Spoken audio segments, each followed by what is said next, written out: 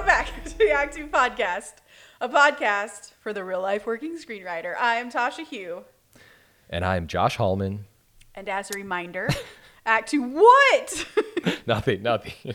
Act 2 is a network and support group for the everyday working screenwriter. This podcast is just one of the things we do. So please remember to subscribe to the podcast because you get a nice notification whenever there's a new episode, which is cool. Mm-hmm. I'm always like, ooh, a new episode of this I did that. It's amazing. Can you imagine looking at your phone and seeing there's a new episode? Oh my God. I know, because then it'll be an interview that you're like, oh my God, I've been wanting to hear from this person for so long, and here it is. Yeah. All right. Tasha. Yeah. I just remembered this. Yeah. How do you feel about doing a final draft giveaway? Oh, I feel great about it. It's about time. Okay. All someone has to do is share this episode, throw a little link on Twitter, drop a little shout out to us on Twitter, and just share the episode. Then if you want a Final Draft 12, we're doing a giveaway. So that's all you have to do to get it. I love Final Draft. I do too, and they should sponsor us. They should sponsor us because we're not getting paid to say this, which is just a wasted breath at this point. No. All right, let's just get into it. Now you've done it. What are we talking about today? We're doing a big This Week in Writing. A lot of stuff we're covering. You better come in hot because I'm coming in hot.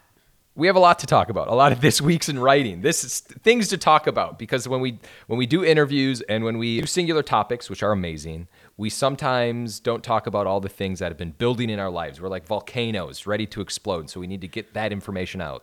That's how it feels. I feel like every now and again in between, I'm like, oh, we should talk about this on the episode. This crazy thing happened with this producer or that agent or whatever. And it's like, oh, we have an interview coming up. Damn, we have to wait 2 weeks. Yeah, so no, that's okay. I've got things to talk about. Okay. So, as many of you know who have listened to this podcast extensively, I tell a story about a pitch that I did where it changed my life, my pitching life, at least. Which I guess ultimately changes your life. But the person on the other end of that pitch said to me, we love your story, but we don't think you're prepared to take on this project because we don't feel like you can handle all the personalities on this project. There's big name producers on this, big actors on this. It's just a lot of people you're going to have to please, and you seemed nervous when you were pitching. Now, she didn't say this to me technically. She said this to my manager who conveyed it just to be transparent about the process. And this was years ago. It broke my heart. It changed my life. It changed how I pitched and how I presented myself. And then this week, my agents get a call from this same producer years later. It's like, hey, I just heard that Tasha is writing Tomb Raider over at Netflix, and they say that they love it, and this thing over here, and I've heard this thing about Tasha over here, and like, how is she doing? I just wanted to tell you how, really impressed we were with that pitch. And I was like, what? This is all coming back around, and like, this person had changed my life, and now like, it's almost kind of, it's kind of like the end of Mission Impossible Rogue Nation. Go on. Okay. You start on this mission to get revenge and to just kind of prove that you have what it takes. And then you get like the sweetest possible ending to that, which like in Rogue Nation, he gives the villain what he was received, what he was given. Yeah. Okay, I messed that up, but you get my point. I get that point, which, by the way, Rogue Nation was a controversial ending because it didn't end on such a high action note. For anyone who sort of remembers, it was when Tom Cruise, it opened with him hanging on the airplane, which was like one of the most insane stunts. And then it ends with him trapping the bad guy like in a glass box. Yeah. And it's awesome. It's awesome. It's so awesome. And the reason that comp works is because the inciting incident is the villain trapped him in a glass box and then gassed him. And so at the end, Tom Cruise traps the villain in a glass box and gasses him. So that's all I mean. Was the executive just calling to compliment you 5 years later because they missed out, or was there more to this? That's how it was pitched to me from my agent. But I am of the same question that you are, which was like, well, is there something behind, like, do they want me to actually come in and rewrite the thing that they didn't give me all those years ago? Because now it's not working, because that's even sweeter. Yeah, it's the note behind the note. Yeah. This is a note behind this call. There's no executive that's just calling to like compliment you No. without having some kind of ulterior motive. Right? Yeah, of course. Well, Josh, I Yeah? mean, you know this person. Just ask them. Hi. So I heard that you called Tasha's agent. So many people would be like, so wait, Tasha, you talked about this to who? Super in private right here on the podcast. But that's great. That's great. I feel like that's a big thing, a big victory in the pitching world, and it's almost a full circle moment. It was a that's all it was a crazy full circle thing that I never thought would ever happen, because people aren't usually nice in this industry. No. It doesn't usually, when it comes back to you, it's not usually a nice thing that comes back to you, I feel like. Yeah, no. But I mean, before we move on, I would bet that there is more to this than just being nice. But that's just not to take anything away. We'll see where this goes. Yeah, we'll see. I have something. Yeah. It's kind of a question for you, Tasha. Ooh. It's like a my this week in writing. Actually, I'm going to get to that one as my second one.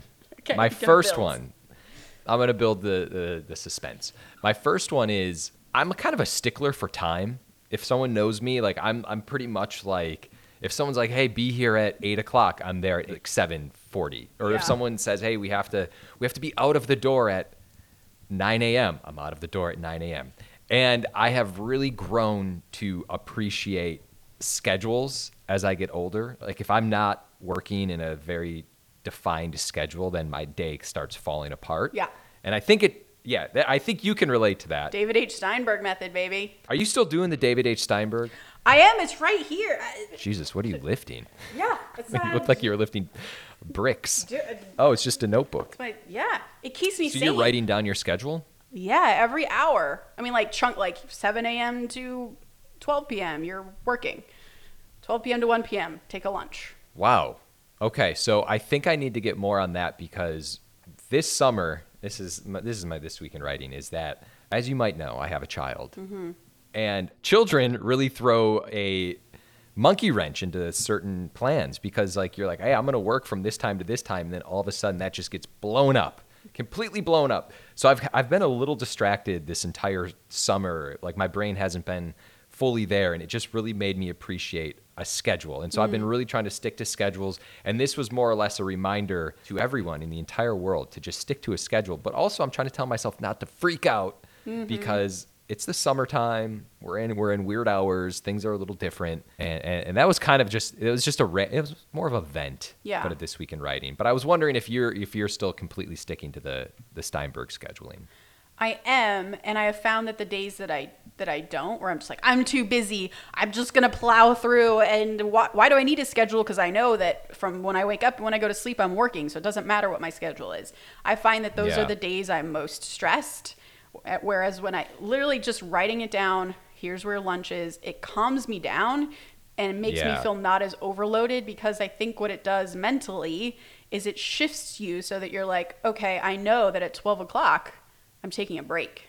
I can see ahead of me. It's not just this huge block of time that you're working.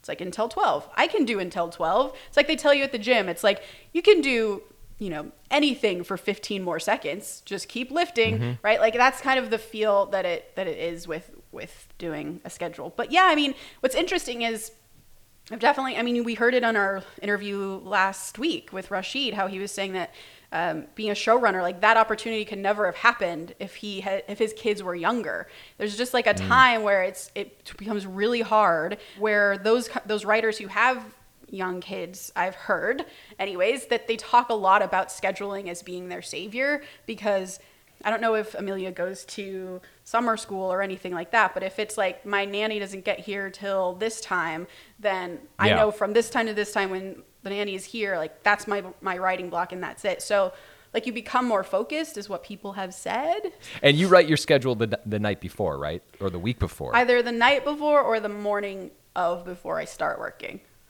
There you go. That's it. Scheduling, so important. That was my big takeaway is like, you need a schedule. Yeah. If you're a writer, I really firmly believe now more than ever, with all the distractions we have, you need a schedule. Yeah, I End of totally story. agree. Totally agree. And if you don't know what we're talking about when we say the David H. Steinberg method, go back and listen to our interview last month or so, where we spoke to the writer / showrunner. David H. Steinberg talks about highly schedulized lifestyle that he leads, and it was fantastic. Yeah. All right, so can I talk about imposter syndrome?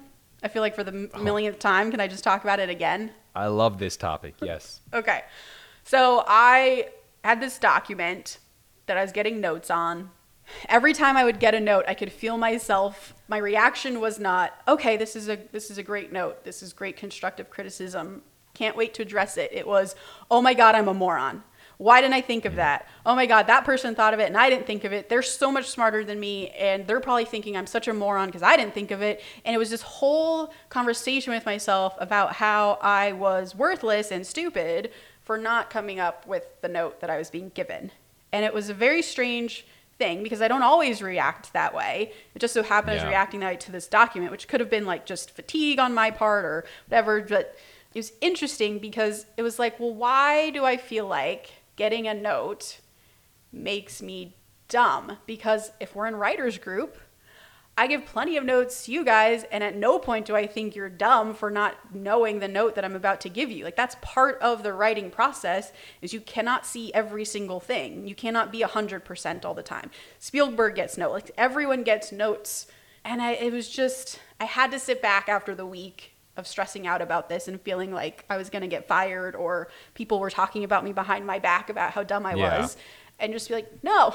Because the reason I bring this up is not just to complain about it, but it's because I got really great advice from another writer where he said that what he does for this is he will write like a letter to himself where he, like when he's in a right frame of mind, where he tells himself in the future, in a future freak out version of me, like, these are the reasons why you shouldn't freak out. These are the reasons why you have it handled. And I was like, that's really interesting. Like, me personally, I feel like if I wrote a letter to future Tasha when she's really anxious and feeling insecure, I would be like, pass Tasha. She doesn't know what she's talking about. She's so dumb.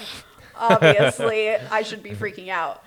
So I tried to think of what version of like a letter to my future self to calm myself down would be like. And I think it's just facts. It's like bullet points of like, you've done this. You've done this. Yeah.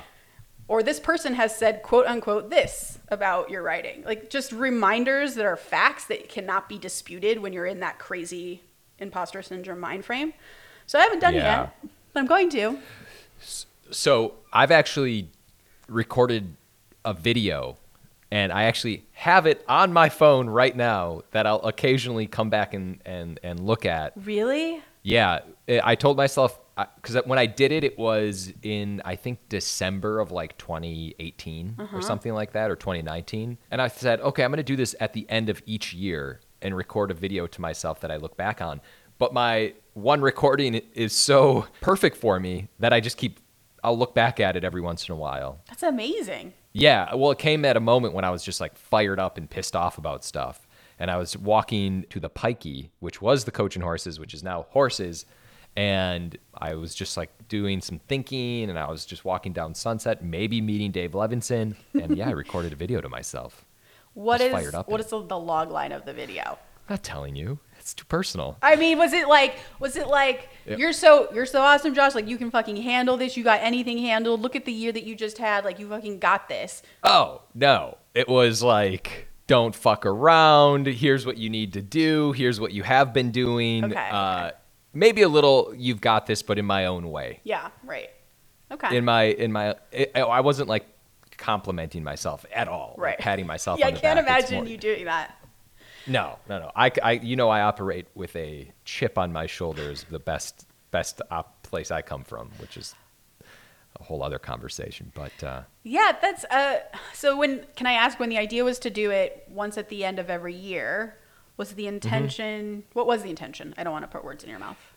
No, it was because it was just really helpful. It was almost like this one, I want to say anchor that I would go back to and just be like, hey, this is how I was feeling in this moment. This is the reminder of going into the new year. This is how I have to be feeling. And in that moment when I recorded the video, I was feeling a very certain way. Like I was fired up. It was towards the end of the year. A couple things didn't pan out. So I was a little upset about certain things. And, towards the end of the year, you kind of reflect on always. the new year. And so I recorded a video. And the reason I bring this up is because writing something would be great. But I know I'm not going to read a note to myself. Right. I'm just going to skim over that shit. Right. Interesting. Like, I wrote this. I don't need to read this. I wrote it. Yeah, that's interesting. I like that idea a lot. You should pitch to yourself and then watch it again. Pitch how you're feeling and what you want to accomplish and everything else. Just write a script for myself. Yeah. Yeah, problem is I don't like looking at myself, so that's probably the first hurdle. Moving on. Moving on. So, Tasha. Yeah. I've been waiting on an option. Yeah. This week in writing.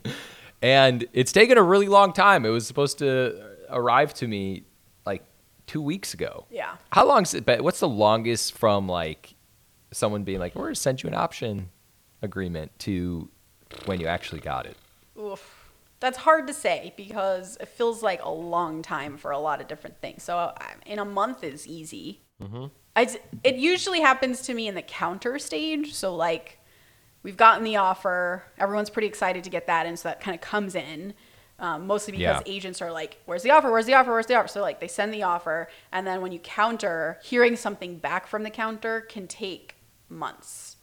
So like that's usually when my waiting period is. But I wouldn't worry about 2 weeks. I would get your manager to continually and your agent continually check in with them so that they're so annoyed that they're like, here, fine.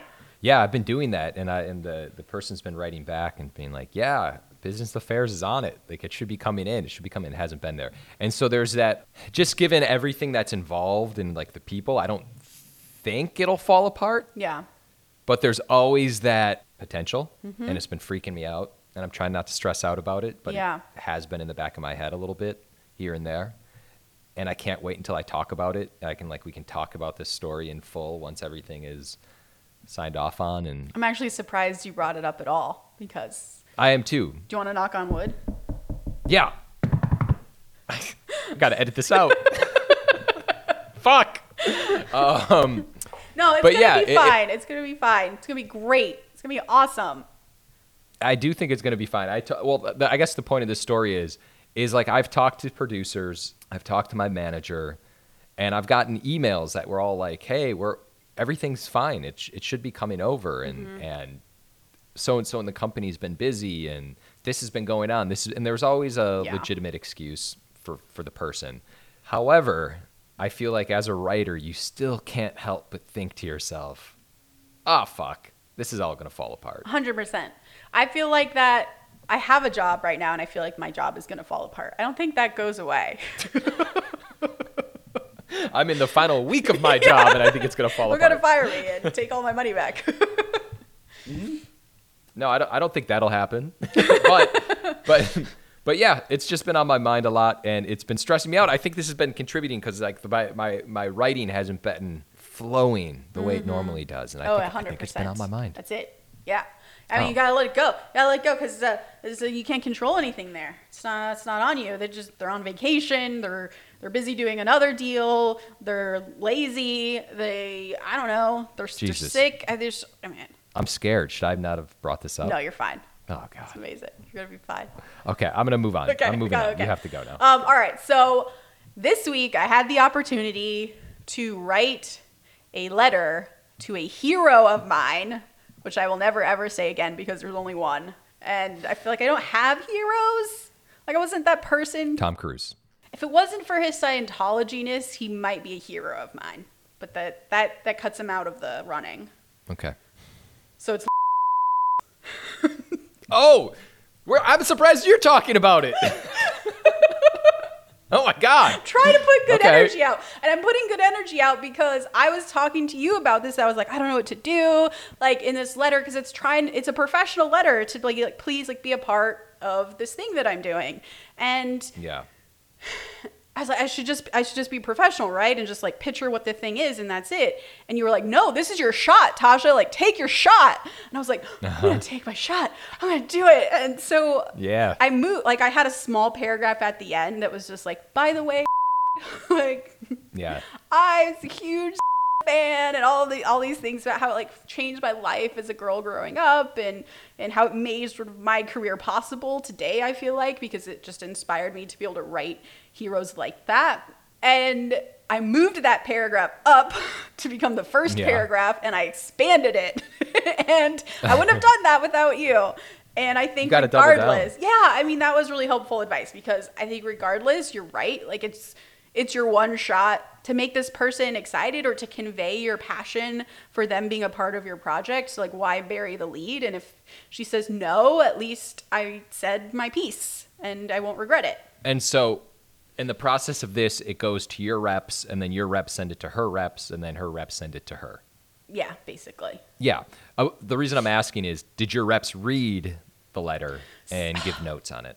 I didn't get notes, but it did feel a little embarrassing that people read this letter. Like, a lot of people had to read this letter because they had to approve it. And my heart was sort of on the letter, and then everyone read it. But it's fine, because I was just being honest. You can't apologize for that, I guess. So no one told you to move that first paragraph? No one did. And I was really expecting someone to say, like, Tasha, you should dial it back. It's a little much.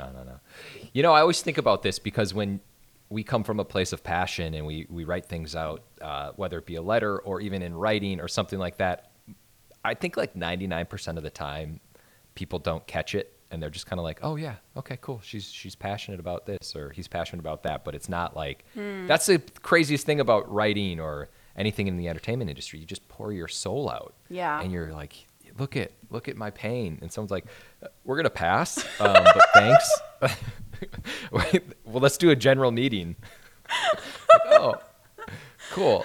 I guess my parents got divorced for nothing. That's the greatest pitch for what this business is that I've ever heard in my life. Oh my God, I'm crying. Okay. I just want you to keep going with your. This is your This Week in Writing.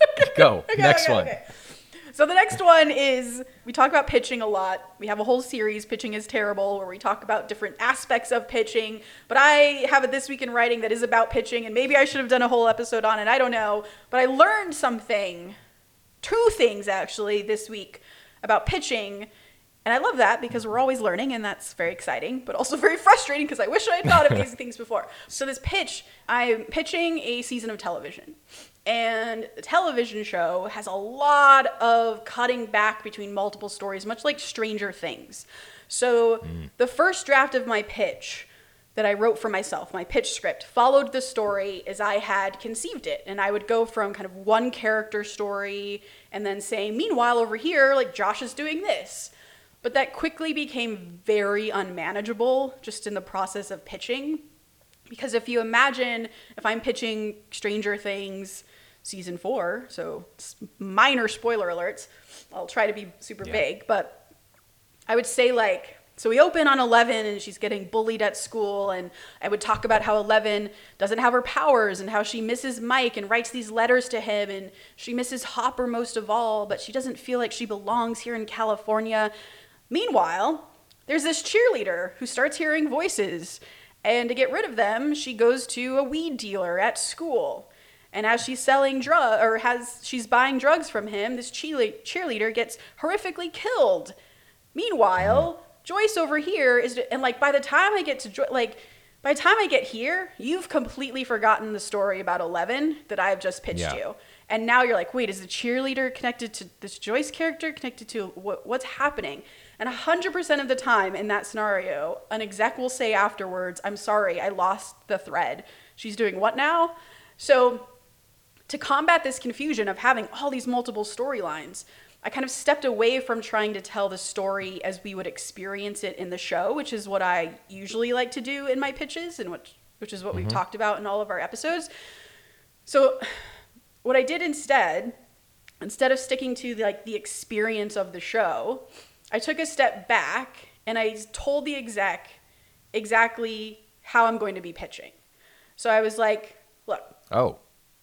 the story has a lot of characters. So what I'm going to do, rather than kind of go into it how we would watch the show, I'm just going to kind of pitch you the main storyline of the show.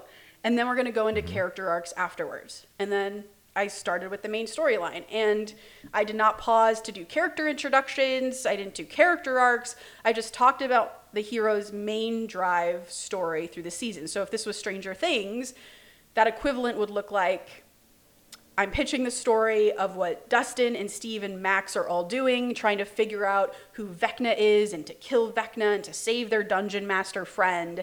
And it's just this super clean story that I can pitch very easily, that executives will understand, that my heroes are detectives investigating a murder outside of the law in order to protect their friend who has been wrongly accused. That's a very clean storyline. And in that storyline, I will, of course, talk about the emotions that are kind of pulling us through that Eddie gets wrongly accused, he's terrified, he goes on the run.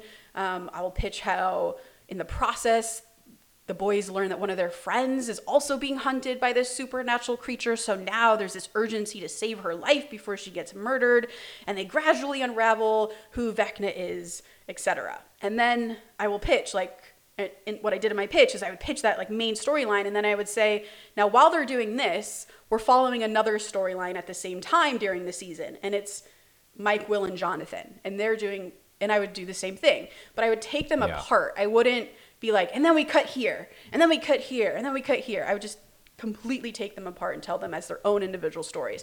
And then when I was done, I said, okay, I paused for questions and said, if you have any questions about the story itself, let's talk about them now. Otherwise, we'll go into the character arcs. And then we proceeded to go into the character arcs after answering stories. So Wow. It was just an interesting reminder that you need to shift your pitch and the structure of your pitch in order to fit the story you are telling. And the kind of watchword for all of that is, how do you make it as absolutely clean as possible to pitch? And if that requires you to change the structure of how you're pitching it, even though it's not the experience of the show, then I think you do that, because that's just how pitching is. Yeah, I really love that. I think something we've talked about before and what you're saying is setting someone's expectations is really important. And I think just telling someone what you're going to do puts people at ease. Like, oh, they have this. My point being is, like, you come in and you're just like, hey, I got this, and this is what I'm about to do. 100%. It was a super good reminder that you can take a step back and just give them that 50,000 foot view of your pitch before you get into the pitch. I always feel like I have to just tell the story, and it's a fireside story, and that's what it is. I want to bring you in, but you forget that this is a job. You are being asked to convey information in a clear way so that your information can be purchased by someone. So it was a good reminder where I did step back and I said, look, this is how I'm going to pitch you. And what's interesting is, in another pitch I did this week, the exec afterwards asked a question where he was like, so all the main characters that you just pitched us are all teenage girls. He was like, are there going to be any adults in this show at all? And I was like, yeah, actually, we definitely plan on having them, have parents and teachers that they talk to. And of course, there will also be men and boys in this series as well. I just didn't include it in the pitch because I really wanted to stay as simple as possible and focused on the main characters. And he was like, that's great. I absolutely understand that. Just say that up front next time. And then I will be I'll be ready to not have that question anymore. So it was a really good reminder to just be upfront with how you're structuring your pitch if it feels necessary. This reminds me of, I think it was actually Dave Steinberg who said, we were talking about deadlines, and Dave, or this might not have been him, but someone said, just ask for an extension. Say, hey, I'm just working on this. Are you okay? Rather than me getting it to you this week Friday, is next week Friday okay? And just, I feel like as writers, a lot of times we're afraid to do that. We're just afraid to ask these things because we want to come in and be like, boom, here it is. It's great. We hit the deadline right on, we hit the bullseye. We're this, do. But I guess the point is just never be afraid to do what you just did. Yeah. Because I think it's easier said than done, I think. Yeah, I totally agree with everything you just said. But you did it and you crushed it. It was great. That sounds freeing, actually. I do think it does exactly what you're saying, which I sort of didn't realize in the moment, but it gives you a certain amount of, it makes you sound confident and in power over the pitch you're about to tell. Like you're in control of the information. And by prefacing it that way, it makes it sound like you are. There's something that came up. Yeah. I'm moving on, by the way. Go. You're going to love this. I've been meaning to talk to you about this. Go.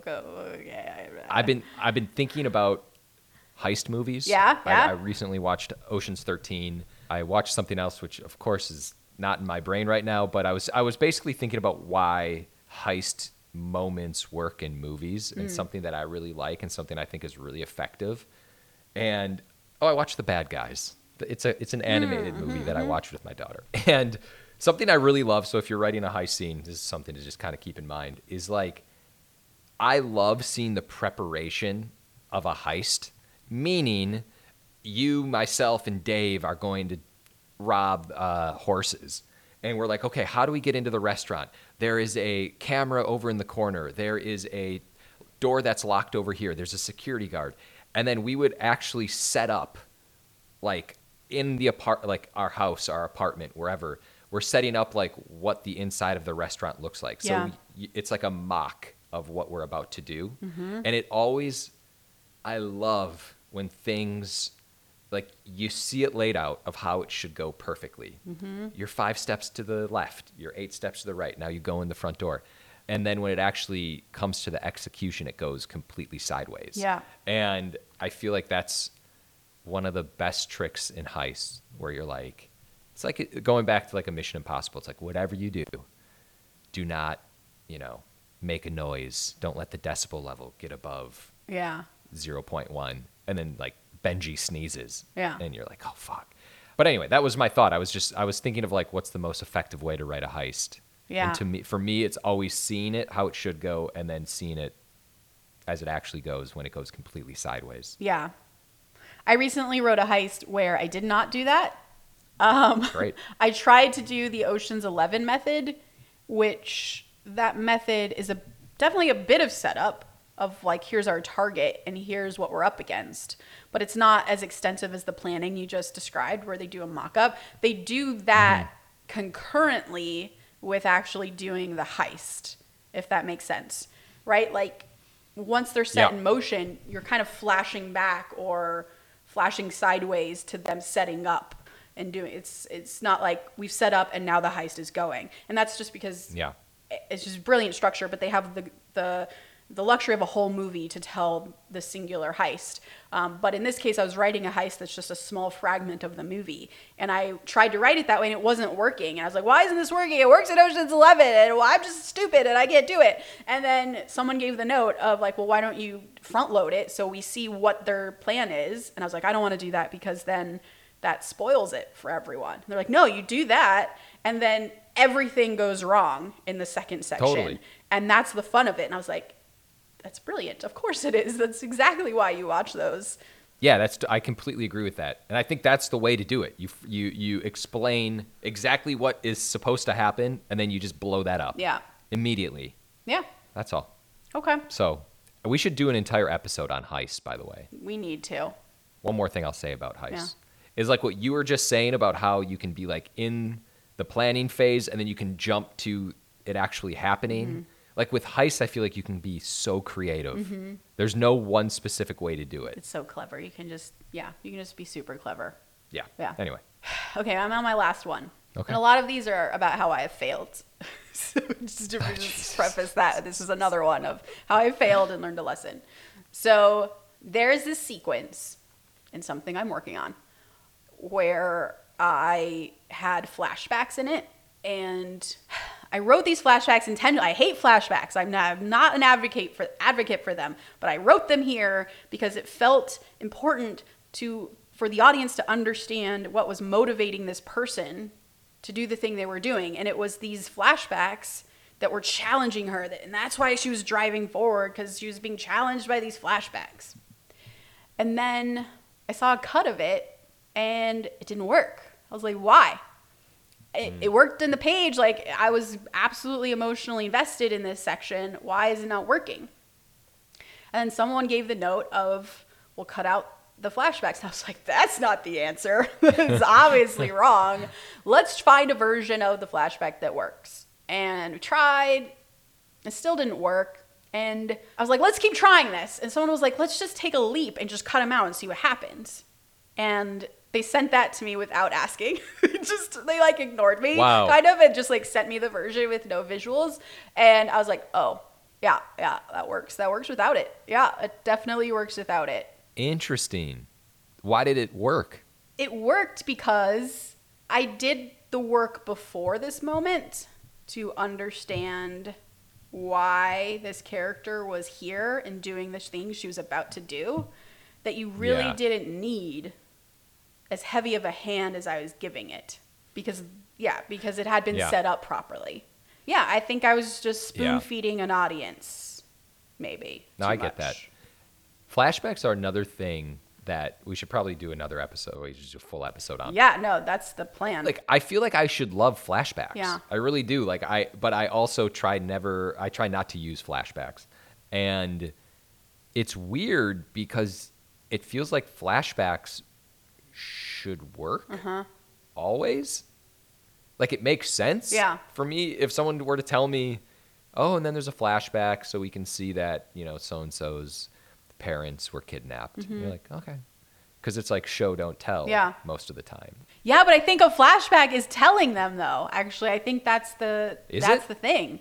Is you're taking a moment to be like, here's some exposition about why their parents were kidnapped. Versus, I don't know, like a different version of that where in the present they are reacting to seeing a father with a young child, and like that's really disturbing them, or it brings them to tears, and you don't really know why, and that's really interesting. That's a terrible version. I don't have it yet, but no. I know. I know what you're saying. You're doing it in the present, and that's the showing.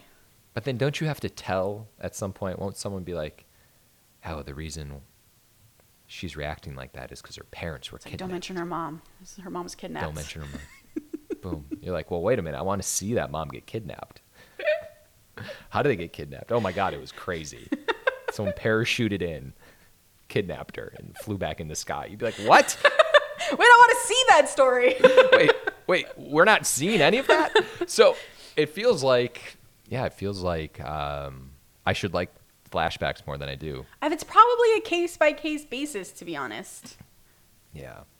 I was working on something recently that dealt with a couple, and the producers had asked me to show the couple, because the movie started and the couple was at odds already. The producer was like, we really want to see them like as a couple that's existing, where they like each other. And I was like, okay.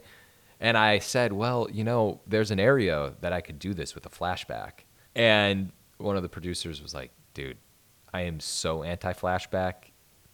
I was like, all right, that's fine. But it felt like it would have worked. Yeah. I think I talked to you about it, and you were like, no, don't do a flashback. I was also very anti doing an opener where they're together, because, again, that's the equivalent of a flashback, in my opinion, because that's telling exactly how I the felt. audience. But one thing that you said that reminded me of what was the main issue with my thing as well, which I think would be the issue with yours, is that yours was like such an active movie. It was a movie that just constantly is moving forward. If you then flash back, you're taking the momentum and the breath out of that story drive that you have the audience already on. And that was the same thing for my situation, is it was a moment in the movie where like the character's moving forward.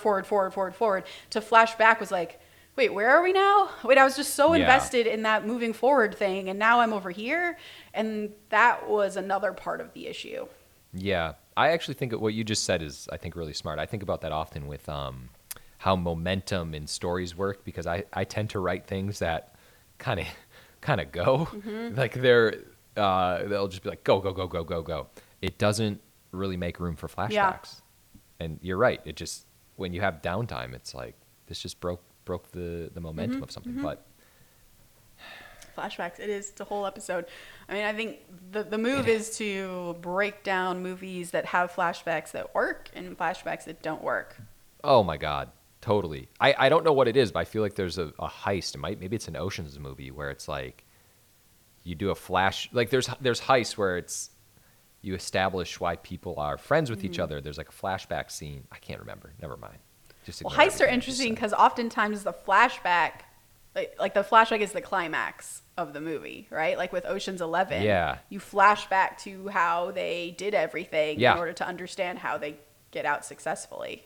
My mind right now is spinning. You're absolutely. I'm wondering if flashbacks only work when it comes to climaxes. Interesting.